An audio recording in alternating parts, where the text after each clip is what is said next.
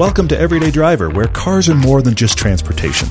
They're freedom, a common ground, a way to grow, and can even make life better. We're here to help everyone find a car they love And discover all the ways they connect us. I'm Paul. I'm Todd, and this is The Car Debate. Welcome back to the podcast. Happy Tuesday. We have an incredibly cool guest coming up. We had Jason Camise as one of the guests I've always wanted. This is the other guest I've always wanted, Sam Smith, coming up in just a minute. Sure. But first, we have been driving the Infiniti QX80 of late. We drove one last year. We produced a video review on the one last year. Yes, we did. And we drove it as part of our Fun Cars piece. We took a road trip. We drove the Veloster N and the GT86 together.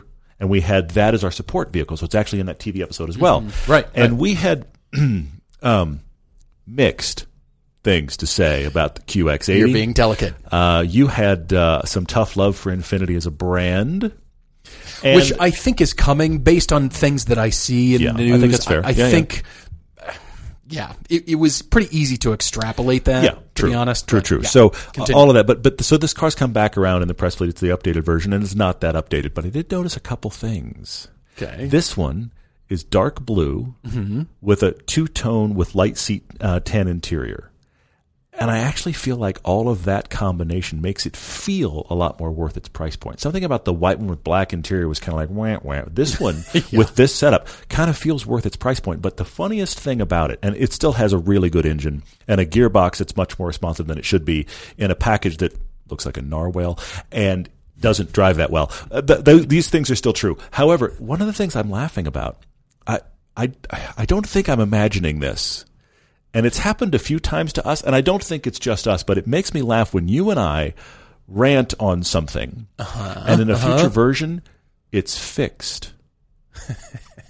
That's happened in his QX80. And it was the most random thing. Continue. I know. I'm laughing at There's this. a knob on the center console, the farthest back knob on the center console that is the what mode are you in? Are you in auto? Are you in 4 high? What are you in, right? It's right there by the armrest. And it's about the size of a hockey puck. Yep. And in the last one we had, it was genuinely, even though it was silver in color, it was genuinely the flimsiest plastic I've encountered for a knob in a car. You could, please don't squeeze that knob at all. Grab it delicately because it felt like, you know what the plastic felt like? It felt like water bottle plastic.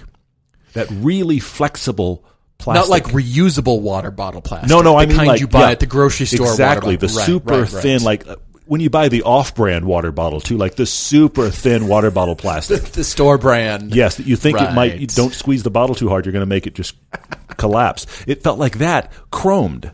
And I couldn't believe that in this thing that was, upwards of 80 grand was anything that felt like that.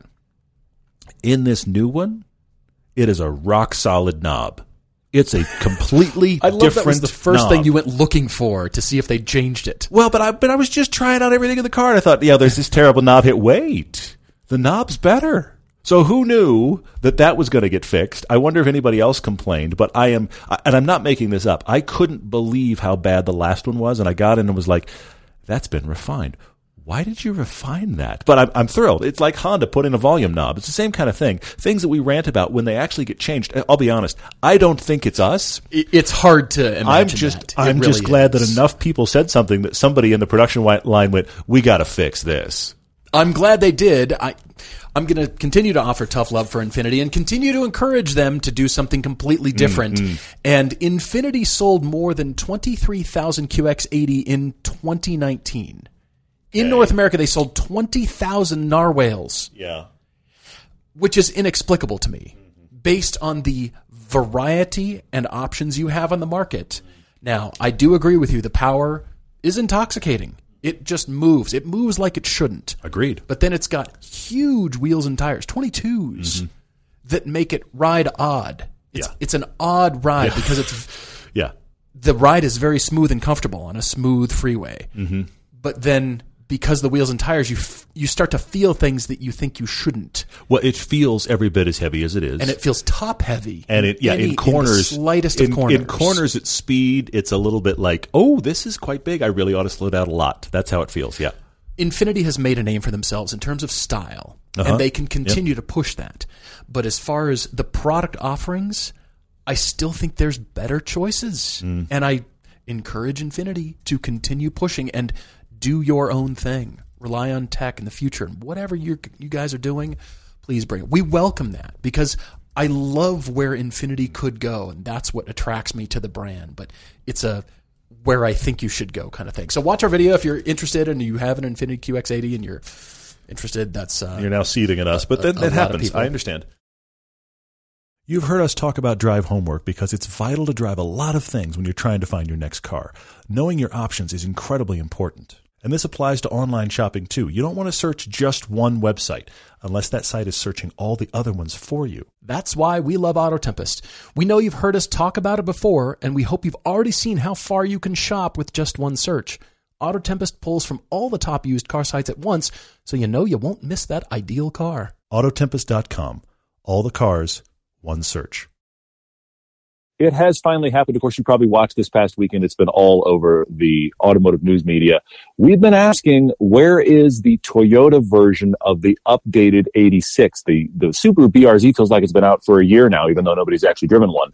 The 86 is finally here, though. Yeah, I'm really intrigued with this. If horsepower is any indication, I think I'm really going to like it. Because I really like the 26 extra horsepower on the RF, the upgraded engine on the RF. Sure. And it wasn't turbocharged. I really like it. If tires are any indication of how a car maker thinks about its car, I have this weird thought. Even though I love the Supra and its Cayman-like wheelbase and its rotation, I love that. But if they don't bring a manual, then shouldn't the new GR86 be wearing the Pilot Super Sports and the GR Supra be wearing the Pilot Sport 4s as the more GT kind of car? Oh, interesting. Okay, sure.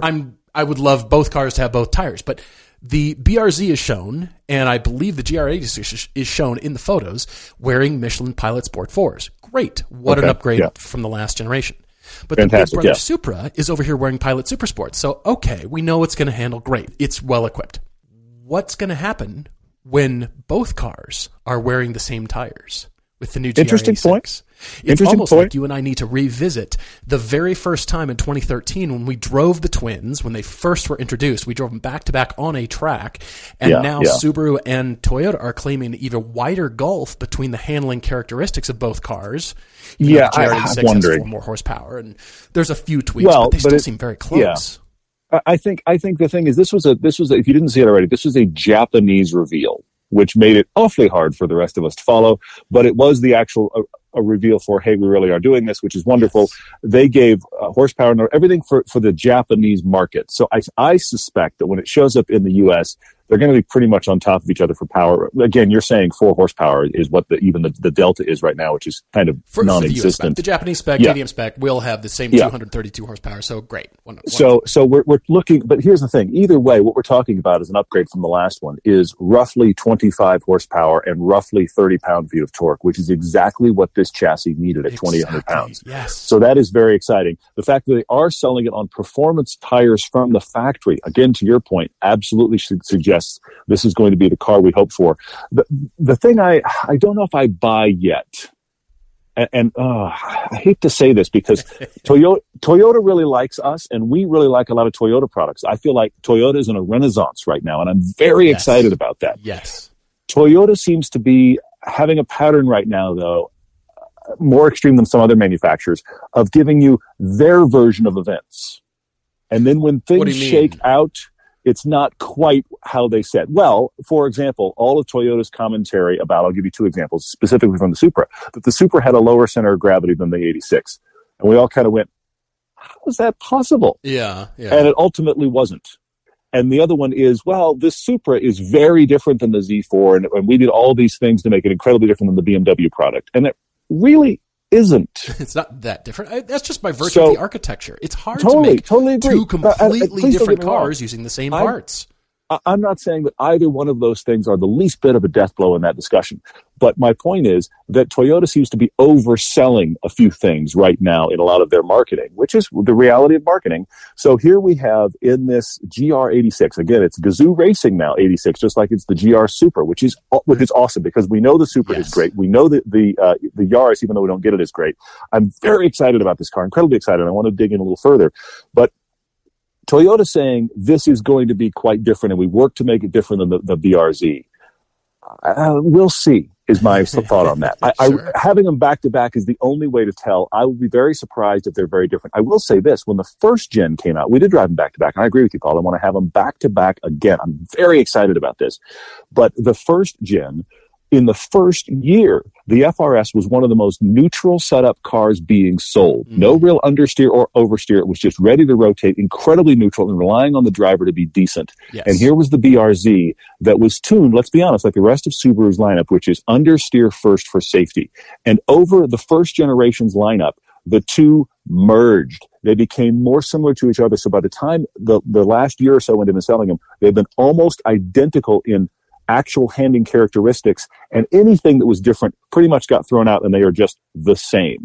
So now Toyota is saying, we've separated them further, and I'm going, we'll see. But everything we've seen is exciting. Yes. Well, I hate to point this out, but making them the same makes them easier to build. You don't have to actually put more effort into differentiating the two. It just make the people actually building the cars, they like that. Mm-hmm. That's okay. I'm still intrigued that they are continuing. This is version 2.0, although it's got the 2.4 liter engine, but that notwithstanding. But it's the second gen. So your 2.0 is right. You said from the beginning, you said you felt like this 86 chassis was version 1.0 and you were excited for further versions. Here is version 2.0, and we are very excited. Yeah, for sure. Well, there's stiffer body, apparently, better torsional rigidity, which makes the last one sound like it was made out of used tea bags and linguine, apparently. And it was great. 50% stiffer. Yeah, that's crazy. It's crazy, yeah. Were you guys asleep? Handled great, but 50% better? Everything the numbers indicate is exciting. The horsepower over a second quicker than the prior generation. And the styling, I like this one better. This is the one that I really do like. You like it better than the BRZ? Because I do too. I'm just kind of curious to hear your breakdown. I like it better than last generation. I like both better than the last. Oh, interesting. Yeah, okay, all right. Far. The headlights and taillights are blander. They're more generic. But the styling of the car overall, take that front fender example, it's channeling Ferrari 360 Modena with a flat lip face that actually extends into the sheet metal of the door. I'm going, all right. That's nice. That's pretty. I like the character of the BRZ a little bit better. I think there's just more visual interest going on than the Toyota. But again, we've just seen photos, lighting, colors, all that kind of stuff comes into play. And I'm intrigued, but 18-inch tires, I mean, this GR86 is now sort of teasing any future, better, more performance versions to come. This is 2.0, but this is the base of the 2.0 of the next. It's year one of the second gen. You're right. I mean, over the next 4 or 5 years, they're going to refine it further. I've actually got a photo pulled up here of the two side by side, the GR86 and the brand new Subaru BRZ. By the way, they're also saying that the BRZ is going to be in dealers as late as the end of 2021, and they might, at least in Japan, they're going to have the GR86 out by then. I don't know if they're going to have if Toyota's going to turn around the GR86 in the U.S. before the year's out. I suspect it's actually going to be a 2022 product. But either way, I've got them both in front of me here. The only real difference in the styling is the front clip, which we've discussed before, is by far the easiest thing to change. And of the two, the Subaru's kind of got a little bit of a smile going, and but brake duct area is like a Q teardrop shape. On the 86, to a point you've been making a lot, Paul, Toyota is obsessed right now with these angles that turn 90 degrees and drop toward the floor. Yes. And that's what they've done on the front with their brake ducts. And I actually prefer the front end of the 86 just a little bit over the BRZ. Do you? Fair enough. And I actually think it's fine to offer two versions, because if you want the car and you don't like one, but they're still gaining sales, you're not walking away as a buyer. So wonderful. I embrace that, even though I wish the Subaru had the same power. I don't really understand limiting it by 4 horsepower. I think when it's in the U.S. and all of that stuff, I think they'll be right on top of each other. I really do. But we'll see. For sure. Well, nevertheless, whatever happens, we're very excited. And I think not only do you and I need to revisit the 2013 matchup, but the Step Brothers episode, because agreed. Yes. Apparently is tuned to handle even better than the last generation. The CG is lower. It has an aluminum roof, aluminum fenders. Yeah, apparently better in every way. And so against the Supra, that sounds exciting. Totally agree. Those two pieces, we can do a 2.0 sort of hey, here's where we are. But it's created so much content for us because you're right. We need to do the two against each other. We need to do the new one against the old one, which we do on everything that is like this. We need to do against the super. I mean, this needs to kind of run through the gamut of the greatest hits and see how it holds up.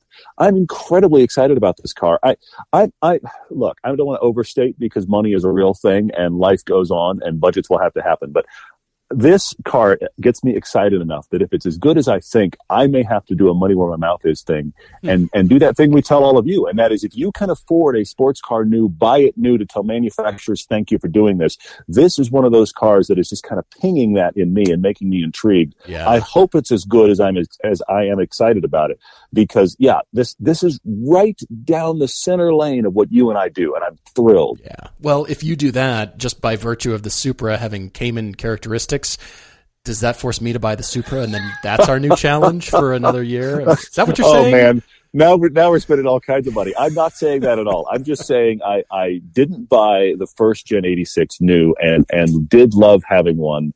And I'm also, look, I'll even go further. The reality is that this kind of car is the kind of thing I'd want my son to be driving as his first car. So I'm just kind of thinking along the lines. But I'll say this. The other thing I'm really thrilled by, and I'm going to thank Toyota straight up front for this, and I'm thrilled. Toyota and Subaru is awesome that they made a bigger engine in this car. They made a second gen with more things like torsional rigidity and these kind of things. And when I start reading that list, my brain goes, uh-oh, because it's going to be heavier. Right. And apparently it's not. I am thrilled that they actually seem to have embraced the things that you and I did like. Now, there were things that we didn't like, I realize, and I liked it more than you. But the things that we did like about the first gen that I was genuinely worried they were going to walk away from, they've walked away from none of that and seem to have improvement. In case you can't tell, I'm quite excited. I am very excited too. I'm saying it again. If power is any indication, this could change everything for me. They can't bring it soon enough. That's the problem with reveals. Here it is, and then 6 to 8 to 9 months, a year out, and finally we see it. Finally we get one. Yeah, you're right. That's the only really hard part about this car. Everything else, I say, yeah, bring it all. We do have a great guest. As an automotive expert, Sam Smith is not just a columnist, a feature writer, and an on-camera host, and a vehicle tester. He's worked all over the place, just like Jason. Well, he is a storyteller, and he's a bit of a philosopher, too, and a family man. We welcome Sam Smith, who is the editor-at-large at Haggerty. We're calling him right now. Sam Smith. Sam, it's Paul. Surprise, I'm a minute early. I figured, what the heck. No worries. Todd's Thanks, on Paul. as well. Thanks for calling. You got both Sam, of us. Awesome. how are you, man? It's good to hear you. Thanks for being on with us. It's very cool. No, I'm honored. Nice to meet you both. We had Jason Camisa on here a couple weeks ago. He did surprisingly well. We actually got comments about how clean Jason was. So it was actually very You were funny. like, that wasn't Jason. Are you sure? Yeah, I've known Jason for, we started at Automobile Magazine in 2006 within like a month and a half of each other. And I still remember I was sitting in my office when Gene Jennings walked him around introducing him to the staff, and he was wearing a suit, and he walks in and he just immediately goes, bleepity, bleepity, bleepity, bleep. And then he left, and Gene walked him around the rest of the office. And I went, what? I looked at the guy I shared an office with. I was like, what just happened? Who is he? That's awesome. Well, heck, I'll dive right in off of that because I brought it up to Jason. I made the comment where I said, I've been following both you guys forever. And the first thing I remember reading from both of you guys was the piece where you talked about the E30 M3 and he talked about the 190 Mercedes. And you had a fight about it. That's the first thing I ever remember reading of both of you guys, long before I was doing this. And so that's hysterical to me. Yeah, he's a great friend. If you've managed to capture him on tape for, I don't know, more than about 90 seconds without a 4-letter word, that's an accomplishment. That's serious media production. The internet didn't know what to do. Yeah, he did very well. In fact, do that. Yeah. And they went, what? Yeah. It was good stuff. Well, thanks so much for being with us. And as you can tell, we are incredibly formal, and this will be hard hitting. But the big key is we want to talk cars, we want to talk car love, and we're glad to have you with us. Oh, great! Happy to be here. Thanks for having me. Yeah, for sure. Yeah. So I'm curious. You've written kind of where all. Give me a frame of reference because I know I've found you writing other places about non-car things, but where all have you written for?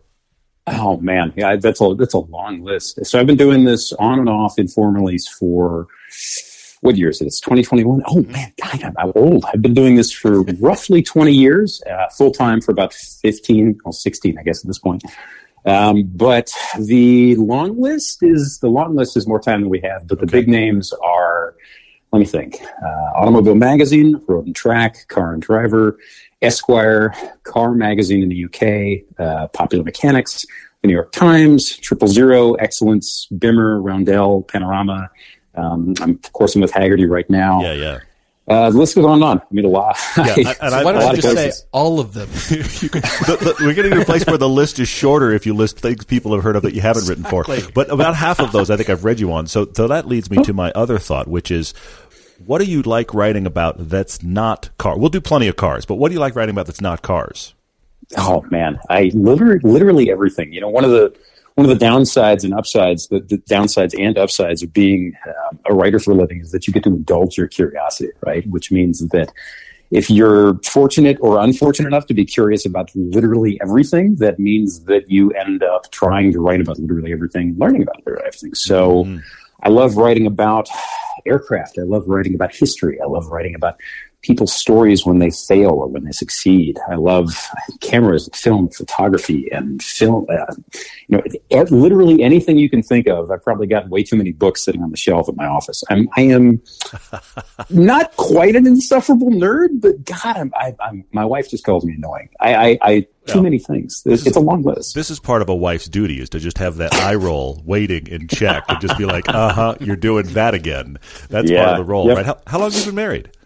2009. So I'm an English major. I can't do math, but whatever 2021 minus 2009. We can't either. But you're a dad as well, right? Yeah, I have two little girls. That's awesome. How old are they?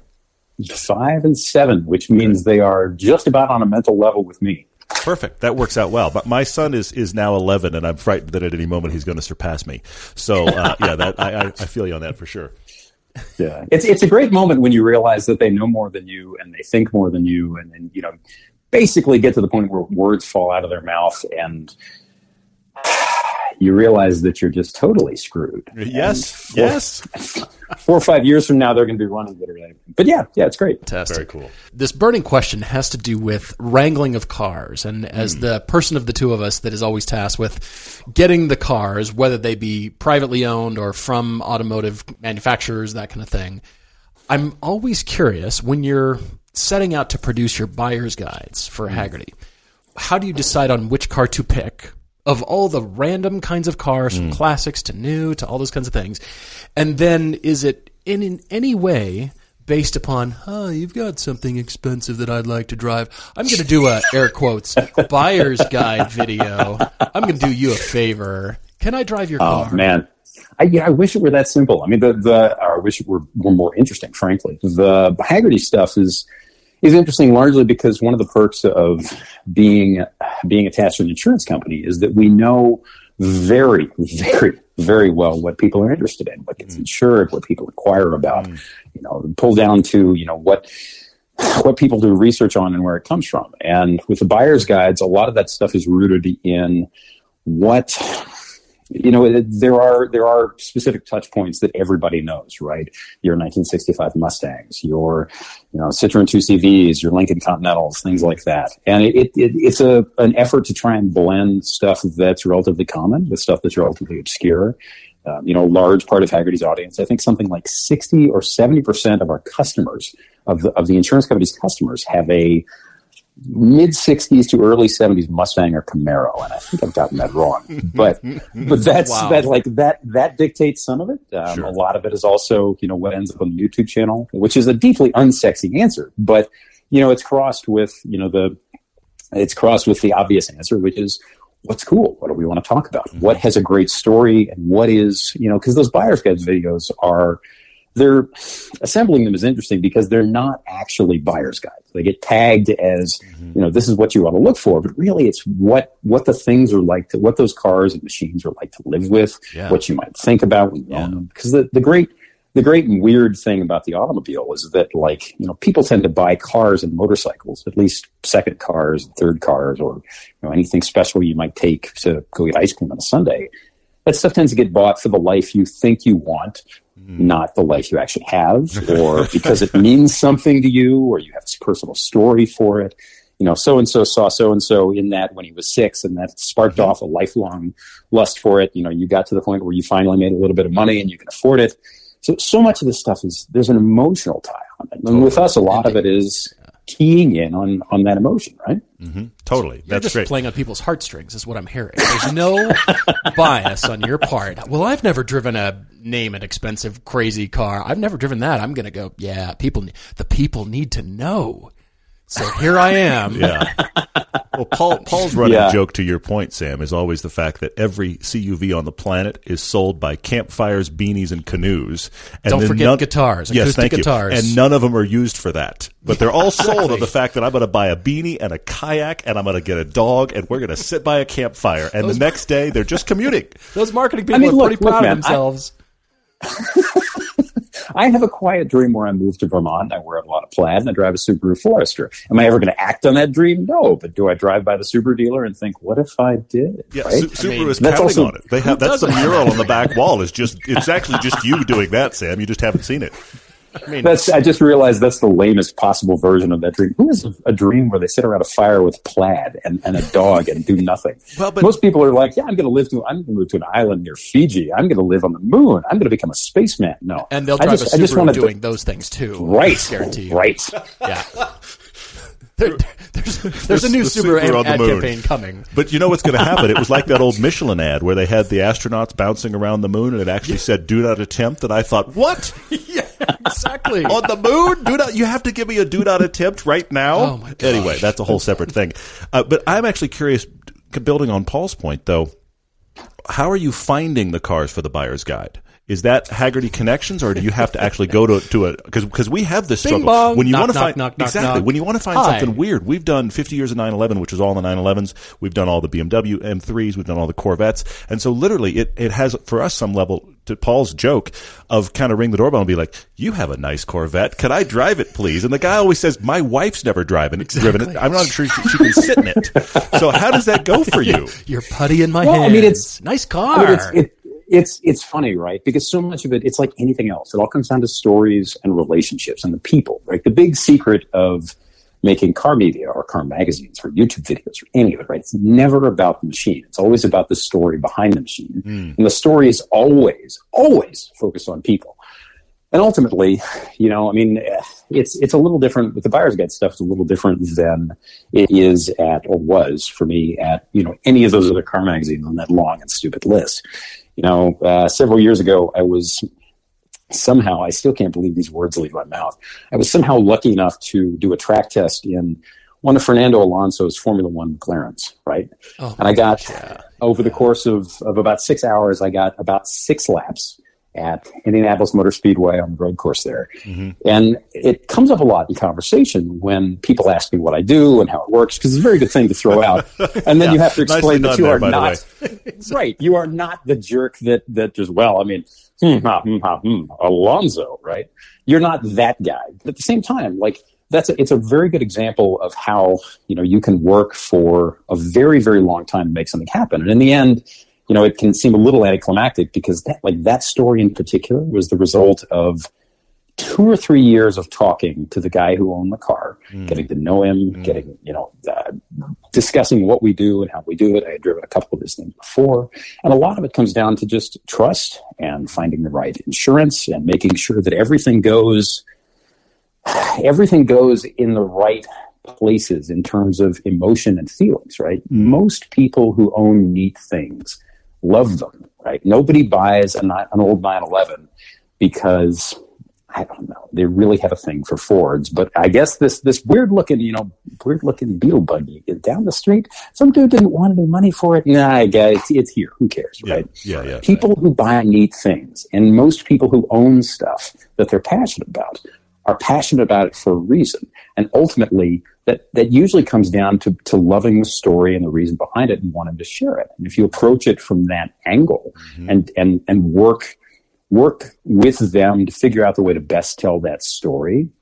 The crazy thing about the F1 car was that, that car costs tens of thousands of dollars per lap, basically. That's a different way of looking at things. Yeah, your track day seems really cheap in your Miata now, doesn't it? Yeah, everybody's going, I'm going to go do a track day now. This is a machine where, they brought in one of the guys who, because every time you run a modern F1 car, this is at this point, this was 3 or 4 years ago, and that car even then was more than a decade old. But anytime you run a modern F1 car, you need a handful of people. It's like the space shuttle.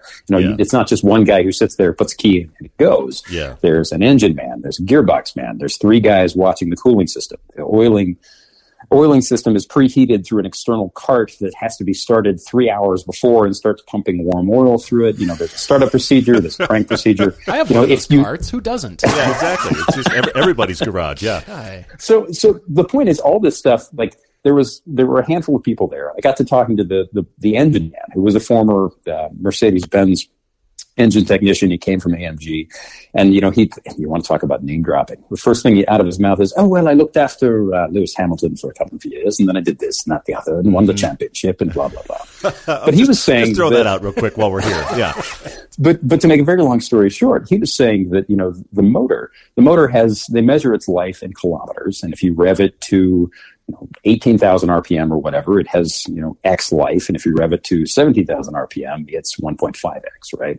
But he was saying that, the cost to rebuild the thing in terms of man hours, in terms of parts they have to make, somewhere on the order of a nicely sized middle-class house in the Midwest.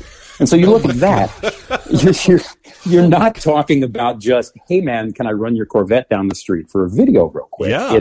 There's an immense amount of trust and an immense amount of relationship there. And so what you have to do is, so much of it comes down to getting to know the people involved and figuring out how to share it and how to share the story and what the takeaway is, right? With that particular car, it was, looking into the spaceship elements of these things and the fact that the guys who drive them really are athletes, right? Fernando Alonso, there's video of him on YouTube cracking a walnut with his neck muscles. He just puts it on the crook of his neck, just above his shoulder, tilts his neck over, and boom, the walnut cracks. That's because they spend most of their time developing those muscles simply to be able to keep their heads up, because the cars generate 4G in a corner and close to 6G under braking, right? So much of the story with that particular car was figuring out how to talk about the people who run them and why, how it's not just going around and driving in circles in a thing that, has a zillion dive planes and Phillips and barge boards and stuff hanging off of it. So ultimately, to make a very long story short, it always comes down to why we want to drive this car in the first place, and then finding somebody, what story do you want to tell, and then finding somebody who's sympathetic to it. And with the buyer's guide stuff, it's the same thing. Hagerty is lucky enough to we have a pretty good database, both literal and figurative, of people around the country who own things and want to see those stories told. And it just starts with conversations. That's very cool. Now I'm thinking you can just say, well, I've driven Fernando Alonso's F1 car. Yours should be no problem. I think I'll be okay. Oh, are those the keys right there? I can handle it. Bye. I wish. And that's the other thing, right? You have to remember that whether it is a $4,000 late model Camaro that's got a dent on every panel or an F1 car, whatever that vehicle is, it's still really important to the person who owns it. Absolutely. For sure. Yeah. I have an old BMW 2002 that I paid $1,800 for, and if somebody stole it from me and pushed it off a cliff, there'd be a fight. I'd grab a kitchen knife and walk out the door. And it's an $1,800 car. Sure. Totally. It's the emotional. It comes down to everything we always talk about with this stuff, which is that the emotions drive everything, right? I just noticed on that BMW you were clear coating over dirt, apparently trying to restore a panel or something. Is that right? Restoration is a funny term. Anytime you aim a can of clear Krylon at a pile of dirt, defending it is a funny thing.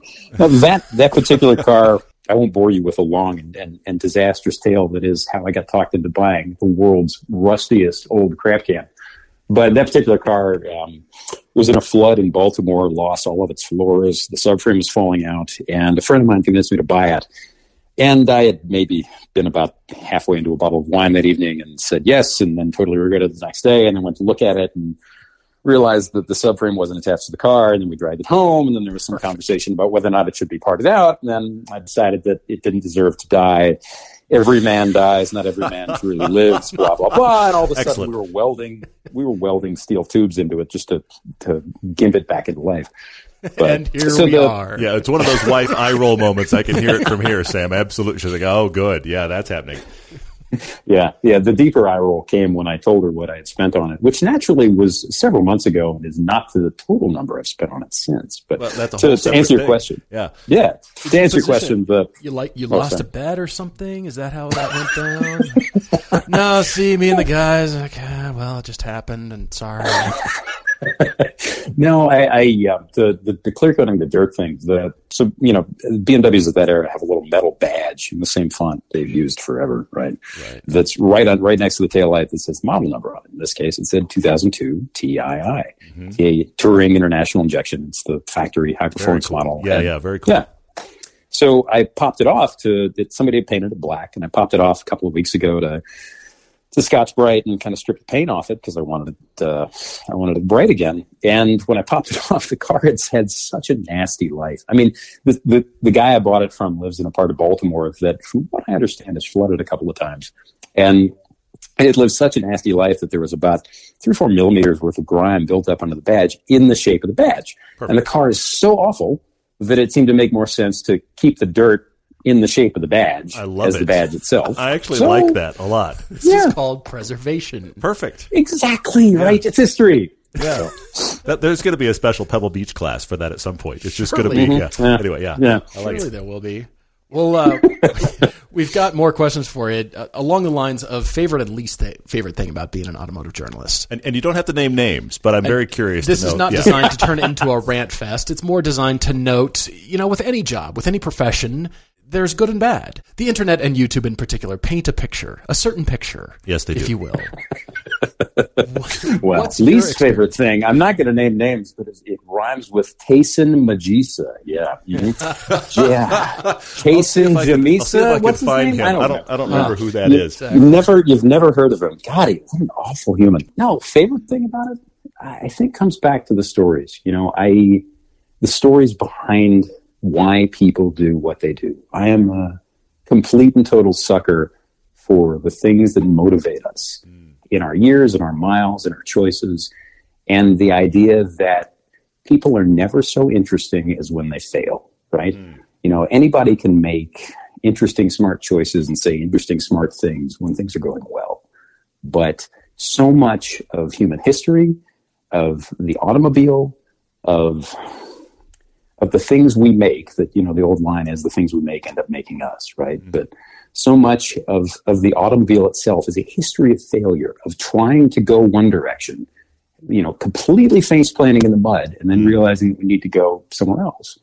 And the people throughout history and the people even now, the guys, men and women building new cars, building part of the industry, everybody from Elon Musk on down to the dude who sits at Stellantis. There you go. There it is. Who sits in the Mopar parts division and designs an aftermarket roof rack for something they built 10 years ago.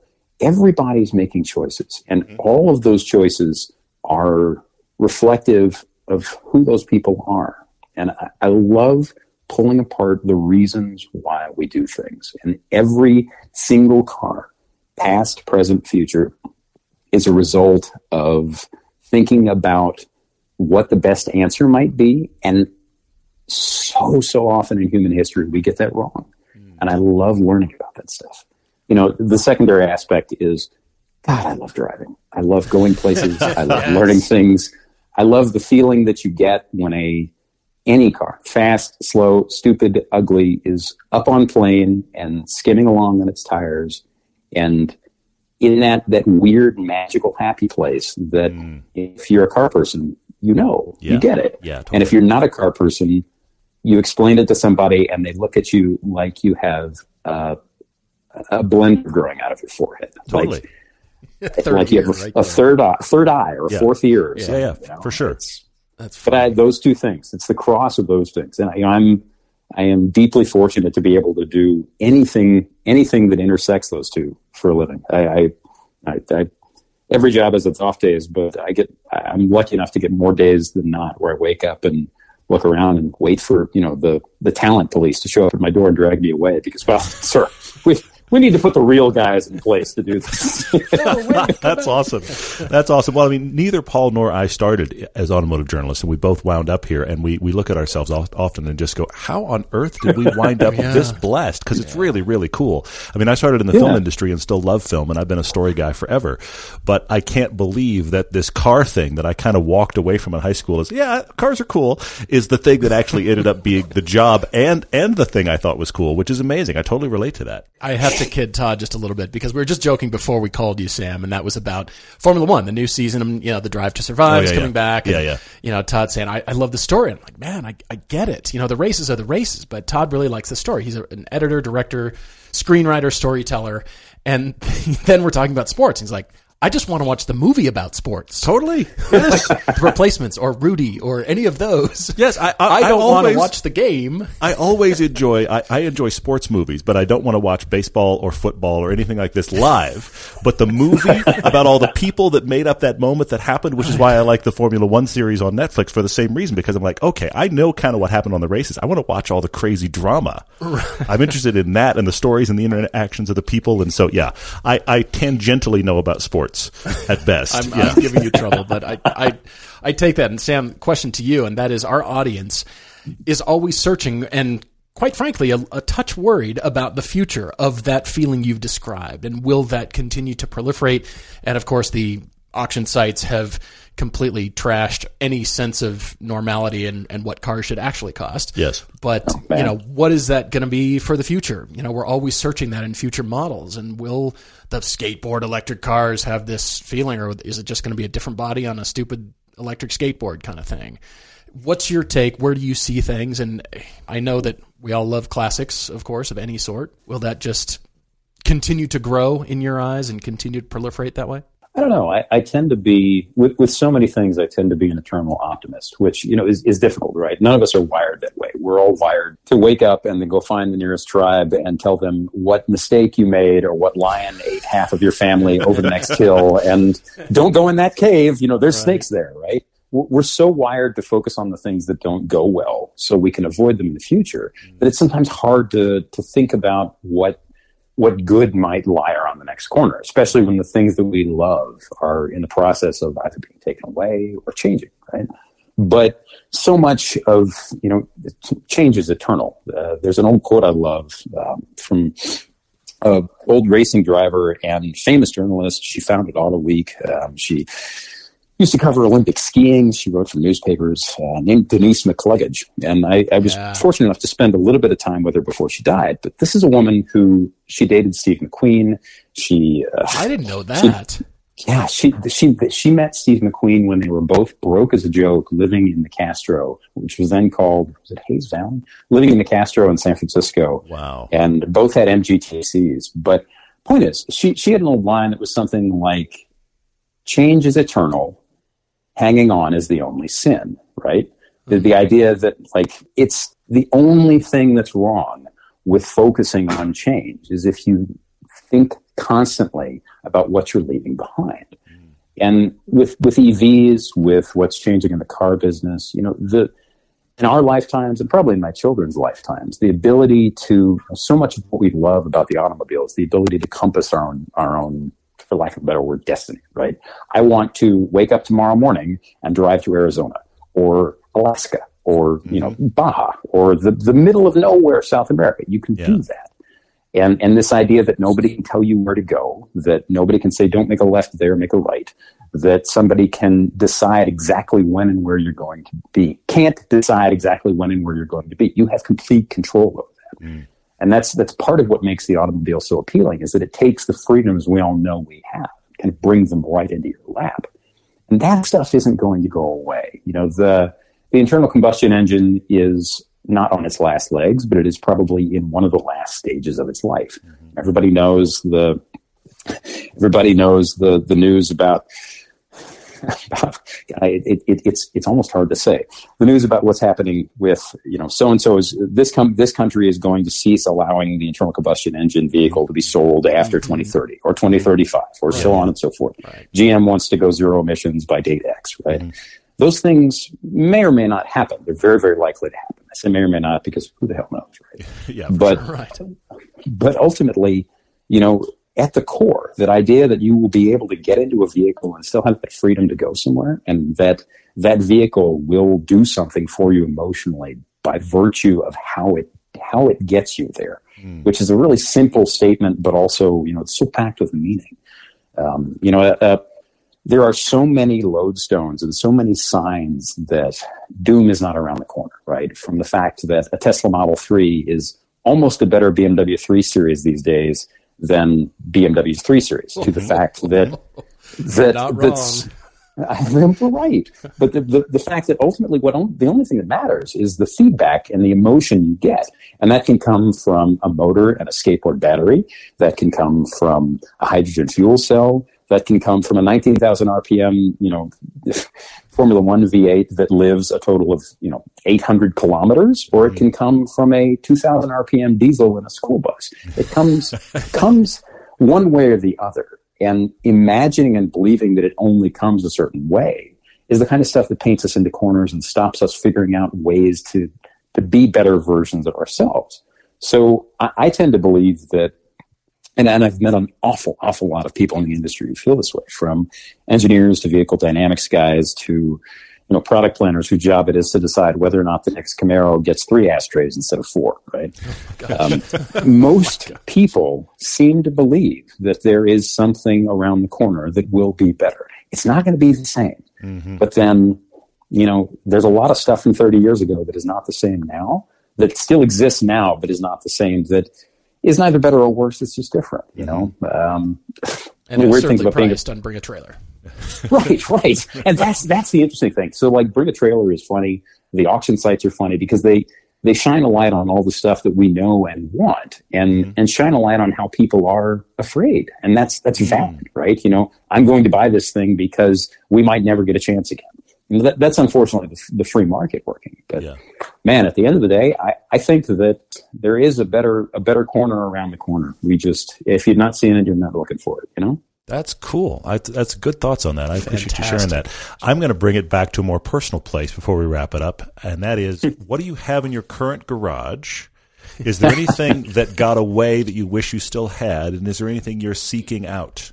So we just moved. We lived on the West Coast for several years. We just moved back east. And part of that, one of the stipulations that came out of long conversations with my wife was, not that she said this, but she was like, we really should do this. And this, in that case, happened to be not own, 11 million cars and 300 crappy pieces of steel. Perfect. But I pared down a lot. When we left, I think I had 6 or 7 old nasty things, and I'm now down to a handful. My wife drives a Mark 7 GTI. Okay. I have an old 200,000 mile BMW X3 manual 2.5 slick top, one of the rare ones. Interesting. Okay. All right. Yeah. You're probably the only person on the planet who thinks that's interesting, but I wouldn't have expected it. But Sam owns that. I would have never gone there. That's why it's interesting. Keep going. Well, but so that's a perfect example. Goes back to what we were talking about earlier, right? Initially, I wanted something old, manual transmission, modern enough to have working climate, and be like 200, 300,000 mile reliable, and a wagon. Mm-hmm. Turns out that literally anything in that form factor is now $11 billion, thanks to the auction sites, right? Yeah, absolutely. So I started looking, and I have a long fondness for old BMWs. The current 20 years back from now gets you into the E46 chassis 3 Series, which was built, for a handful of years in the early 2000s. Yeah. Turns out that they also sold those wagons. They make a wagon version of that. That's kind of expensive now. Yeah, for sure. Or usually beat down and have 1 billion miles on them. Mm-hmm. But that same component set was used in the X3 in that period. They're a little small SUV. I'm not an SUV guy, but popped up. It was one of those things. It was in Chicago, popped up on Craigslist. A buddy of mine was like, we should go look at this. I'm like, I don't want an SUV. We went and looked at it, and it turns out like drives okay, and a 200,000 mile, $3,000 car you can pretty much do anything with. That's perfect. I have a couple other things. I've got a 1965 BMW 1800 Ti shell that's in storage in Chicago. I've got a couple of motorcycles and the aforementioned BMW 2002 that is currently dropping oxide all over my shop.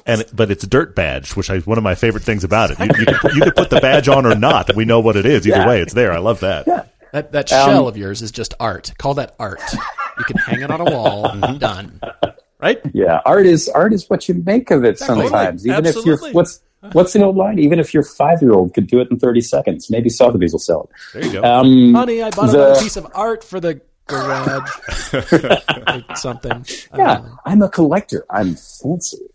You asked what was the other question? Oh, stuff that's gone. Oh man. Ooh.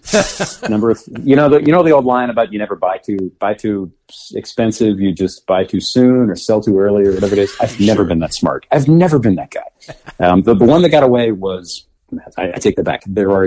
We could talk for hours about the stuff that got away. One in particular, I'm a longtime sucker for the first generation BMW M3. Had 3 of those, drove them every day, track days, autocrosses, that sort of thing. I was that nerd. 3 of them? See, but this. I'm not trying to rub it in. Now I'm really not trying to cause you pain. I'm really not. I'm just 3? What? That's awesome. Well, I love it. this was back when they were $10,000 cars. And I bought one and owned it for a couple of years and then sold it and bought another. Yeah. And then right before they got expensive, I wanted to try other things, as you do. And sold the last one, which is a particularly nice white on black. I think it was an 89. Never been wrecked. Had a light respray on one panel, but was mostly original paint. Just a really sweet driving car, and a sweet driving example of a really, really nicely done model to begin with. Right? That's one of that's the first generation M3 is a benchmark for a reason. It has excellent steering. The chassis is supple and forgiving, and the motor is sweet and high revving, and all these neat things. The story behind it, the fact that they was the winningest DTM car of all time, one of the winningest touring cars in history. Blah blah blah. Yeah, sold that, and then right after I sold it, the market went absolutely insane to the point where the car that I paid $15,000 for is now. Oh man, the guy who the man who bought it from the man who bought it from me. Uh-oh. I had to get it right. Okay, called me a couple of years ago and asked me if I wanted to buy it, and I went, dude, yes, totally. I'm a sucker. Let's what are you speak. Selling it for? Tell me your things.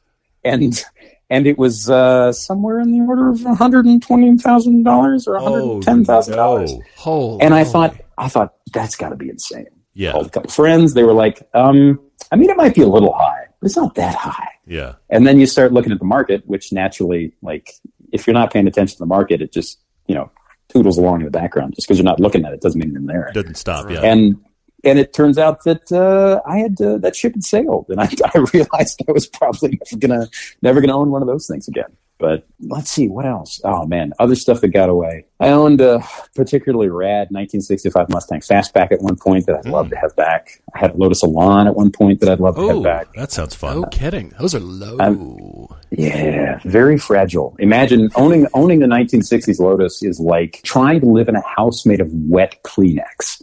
Like awesome. You can get there, but eventually you're going to end up really nasty, messy, covered in garbage and wondering why you walked in the first place. And there are moments where you're like, I did it. I live in a house made of garbage.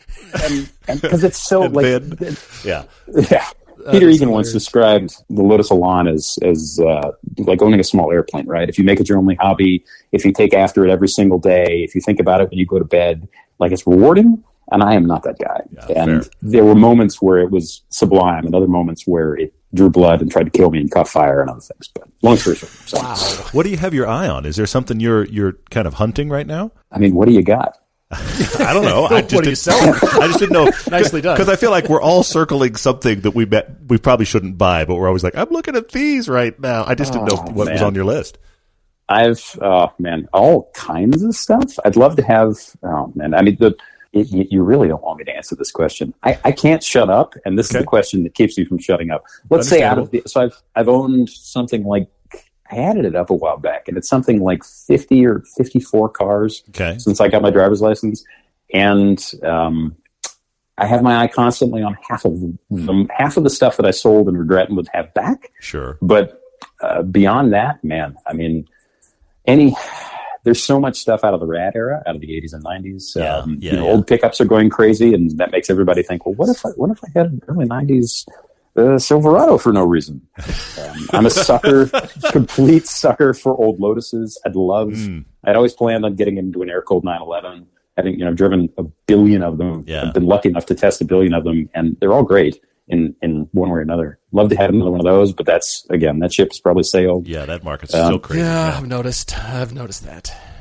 I mean, Lord, the list is endless. Like motorcycles, airplanes, vacuum tube amps, I don't know, Japanese samurai swords. I mean, what do you want to talk about? We got lists. I like it. You'll have to come back. It's so great to have you on, man, and just talk about all this stuff. It's wonderful. Next time it'll be old fountain pens from a different era. Yeah, it's going to be fountain pens and samurai swords today on Everyday Driver. Exactly. It's going to be very different, but quite fun. Yes. Sam, thank you so much for joining us. You are welcome back anytime. Absolutely. This is overdue. I've wanted to have you on forever, so I'm thrilled to have you on now and get to know you a little bit and share with the audience. It's really, really fun. Oh, well, thank you so much. I really enjoyed it. It was a privilege and a pleasure. Thank you. Very cool. Well, thank you, sir, and we will talk to you soon again. All right. Take it easy, guys. Thanks Sam. Cheers. Right. Bye. As I said, I've been following Sam and Jason since their careers started. I love that they are friends. I love that they give each other crap. Yes. And I love that they couldn't be more different. These are two of my, genuinely, I'm not saying this for any reason other than I have felt it for a long time, and I'm glad they were finally on the podcast. These are two of my favorite guys working in automotive journalism, and I love that they are complete polar opposites and then also friends. Agreed. I love that both of them came on. Thanks to you both. And Sam, you're welcome back anytime, just as Jason is. It was just a lot of fun to get to know you a little bit more and, get to know you beyond what you just offer in your writings and kind of proliferate the disease. So we welcome you back anytime. Thank you, Sam. Cars are made to be driven, and we can't imagine a future without driving the cars we love. The folks at Hagerty feel the same way, and that's why they support our show. One of the many things Hagerty offers for people who love cars is insurance for enthusiast vehicles, including classic cars, trucks, and motorcycles, newer collectibles, and boats. They also protect race cars when they're not on track, and they can protect your car when it is on track with HPDE insurance. In fact, we actually use Hagerty Track Day insurance every time we drive our own cars, the Cayman and the Elise, on our local track. It's a huge peace of mind. Learn more about Hagerty and quote insurance at hagerty.com/everydaydriver. A quick car debate I thought was pretty fun. Did you see Katie's car debate here? The title makes me laugh. The title is New Car for Wife. I am wife. I'm the wife. So Katie writes in with this question. She says, "Dear guys, who my husband listens to in the car all the time, so I've heard a bunch, but I don't know much about." Those guys again. That's happened. By the way, hi, Katie. You're listening now. You're actually listening now. That's what makes me laugh. For sure. Katie will be needing a new car soon. Her 2008 Honda Fit is just about at 250,000 miles. Well done. And she is my everything, Katie says, but she's getting tired. Okay. Yeah. She would just buy another one, but her car enthusiast husband thinks that's lame. The reason Katie loves the Fit is because she likens it to driving a golf cart. Okay. And it's surprisingly spacious. Yeah. I still think it's like a boat. Boat designers got a hold of the Fit and discovered every nook and cranny to put a drawer or a cubby or a space to tuck something. It is. I've said it before. I think every really clever manufacturer that is building anything to haul people and stuff, I realize sports cars not necessarily that, but people and stuff should pull a Fit into the studio and go, how did they do this? Because it is phenomenal for space. The carpet back. Well, Katie's past cars have included a Subaru Forester and a 1990 Subaru Loyale. That one was her fave. But knowing that she needs to be able to fit his and hers hockey gear in the back, she'd like a back seat, and she takes long road trips frequently, what other vehicles would we recommend that she should consider? It must be automatic. She doesn't say exactly where she lives, but she lives in the South, so winter driving is not a concern. Her budget is approximately $10,000, ideally under that, of course, but you're writing to us, so that's not going to happen under. But actually, maybe, yeah. And she says this glorious sentence down here: "If you want to tell my husband to suck it and I should just get another Fit, that's cool with me." So now Katie and her husband are listening, and they're taking bets. Hopefully it's not a drinking game. They're taking bets about how this is going to go. First off, Katie, I have to say this. Fits are very cool. They really are. Indeed. And they are kind of unsung heroes, as far as decent to drive. You get them with a 6-speed manual, which I realize you have the automatic. They can be pretty cool. They can be autocross cars. We've seen them on track. People have done race cars. Everything you can imagine with a Honda Fit. Have you seen Chance post photos when he's been out at UMC and there's Honda Fit race teams with 2 wheels in the air going over the attitudes? Yes, it's very he'll funny. take photos and we're going, a Fit is racing? Yeah, well, how cool is that? And a Fit is 2 wheels off. 2 wheels off? Going for it, which is really, really awesome. What's also funny, though, is when you see those photos, because the Fit has such a huge greenhouse, you can see the webwork, inner workings of the cage that they have built in there like a honeycomb, because it's all greenhouse. They have to add webbing Seriously, in the Fit. It's just to crazy. It's like a honeycomb in there. Yeah, it's pretty funny. So I like Fits a lot. They are surprisingly good to drive and very versatile, and they are, honestly, killer for space, as we've said. They may be the best. We may not find anything else that is that small and that spacious. However, I do think, I agree with your husband, you should move on. Let's get something different. There are options. Mm-hmm. I've got a few things you can consider, and if you love the Fit that much and you find a newer one, because the new ones actually just got even better, inexplicably. They got even better. The little bit more tech is there. So if you do like that, I say get another Fit. But you could consider the Mini Cooper S. Yes. Now, it's not going to do the Fit things quite as well, and reliability could be hit or miss. The Fit, we know, is just going to run. Mm-hmm. Okay? The Mini Cooper S has lots of power. It's really fun. It's very similar. But here's my car for you, at least open-minded enough to test drive one. I'm wondering if we both have the same 2 cars listed. Keep going. If so, this will be strange because we do not share our debate choices. How about a used Chevy Bolt? I didn't go there, but that's good. That's actually very good. On Auto Tempest, the lowest price I can find is $13,000 even. Mm-hmm. Most of them are $14,000 to $15,000, Katie, and so you're going to spend no gas. Blowing your budget. Yeah, no gas.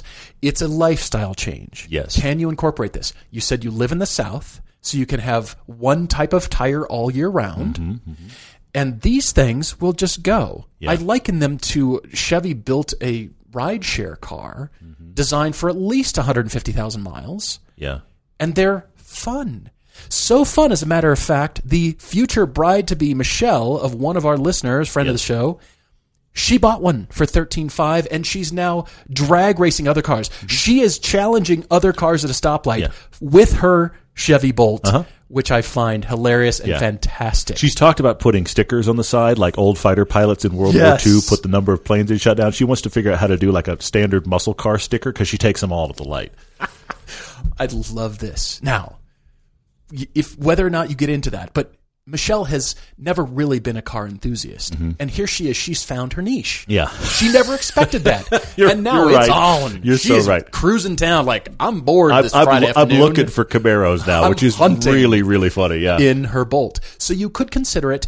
It's fun in a different way. Mm-hmm. Okay, the Fit, yes. The longevity and the spaciousness. The Bolt, I don't know if it's quite there on both of those, but it's going to be fun in a different way, and they're super cheap now. They are cheap. They actually do have a lot of space, much more space than even appear. My only concern for Katie with the Bolt, because I actually think that's phenomenal, and I think you'd be surprised at how fun it is to drive. I think so. My only concern is how long are your road trips? Fair. Because they she can says do really long. They can do between, and we've heard various people in various locations, between 250 and 300 miles on a charge, which is very impressive. You knew a guy that was running San Francisco as a rideshare and was regularly pulling off 300 a day, which is really, really good. He was doing it. So if you're doing I need to do 600 miles regularly, it's not going to work. That's where the infrastructure doesn't exist yet, because you're going to have a full recharge in the middle. Do you have infrastructure on the route? Can you take the time? I can't answer any of that. There's more planning involved. Yes. It's not just, fill up your car and go. Unfortunately, it's not. Bit of a lifestyle change there. So only Katie, you can answer that. Yeah, for sure.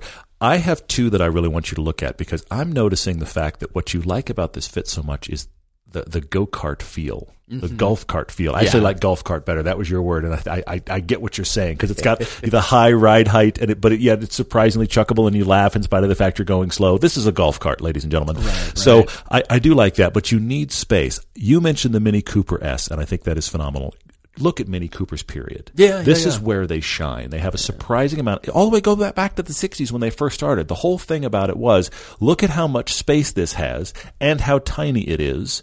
And the small, I think this is the reality, Katie. The small is what's making you connect and feel like it's chuckable. Mm-hmm. The little thing is what's making it happen. For sure. So I think a Mini Cooper you should look at. They have good automatics. They're surprisingly spacious. You can drop the back seats and they get quite a bit of space. When I had a Mini Cooper, we had the back seats removed, which gave it a ton. It was like a panel van back there. It was crazy. You're not going to remove the seats. It was your little bread van. I couldn't believe how much space there was without the back seats in it. Yeah, but even with the back seats folded down, there's a lot of space. I think hockey gear is fine in that car. So look at that. Spacious, fun to drive. If the Cooper doesn't work, you could go Clubman, a little bit bigger. Yeah. Possibility as well. But I know the Coopers are down on your budget. The other one I have to mention, because I just have to, go drive the Fiat 500 Abarth. Oh, yeah. They're down there. They are that cheap. Yeah, they are. This is going to be, I think, much more fun and have much more personality than your Honda Fit. You would love that car, Katie. A very fun car to drive. It. I think it's going to have a little bit less space, but they have a very bulbous back hatch area. I think you'd find plenty of usable space in there. One of the things I was always surprised by when we had a 500 is how much surprising space there was if you tried to sit in the back seat. I mean, I don't want to go cross country in one. No, yeah, true. But true. they for that size of car, they have a surprisingly big back half of the car. So I think 500 Abarth is worth driving. Mini Cooper is worth driving for sure. I like your Bolt idea.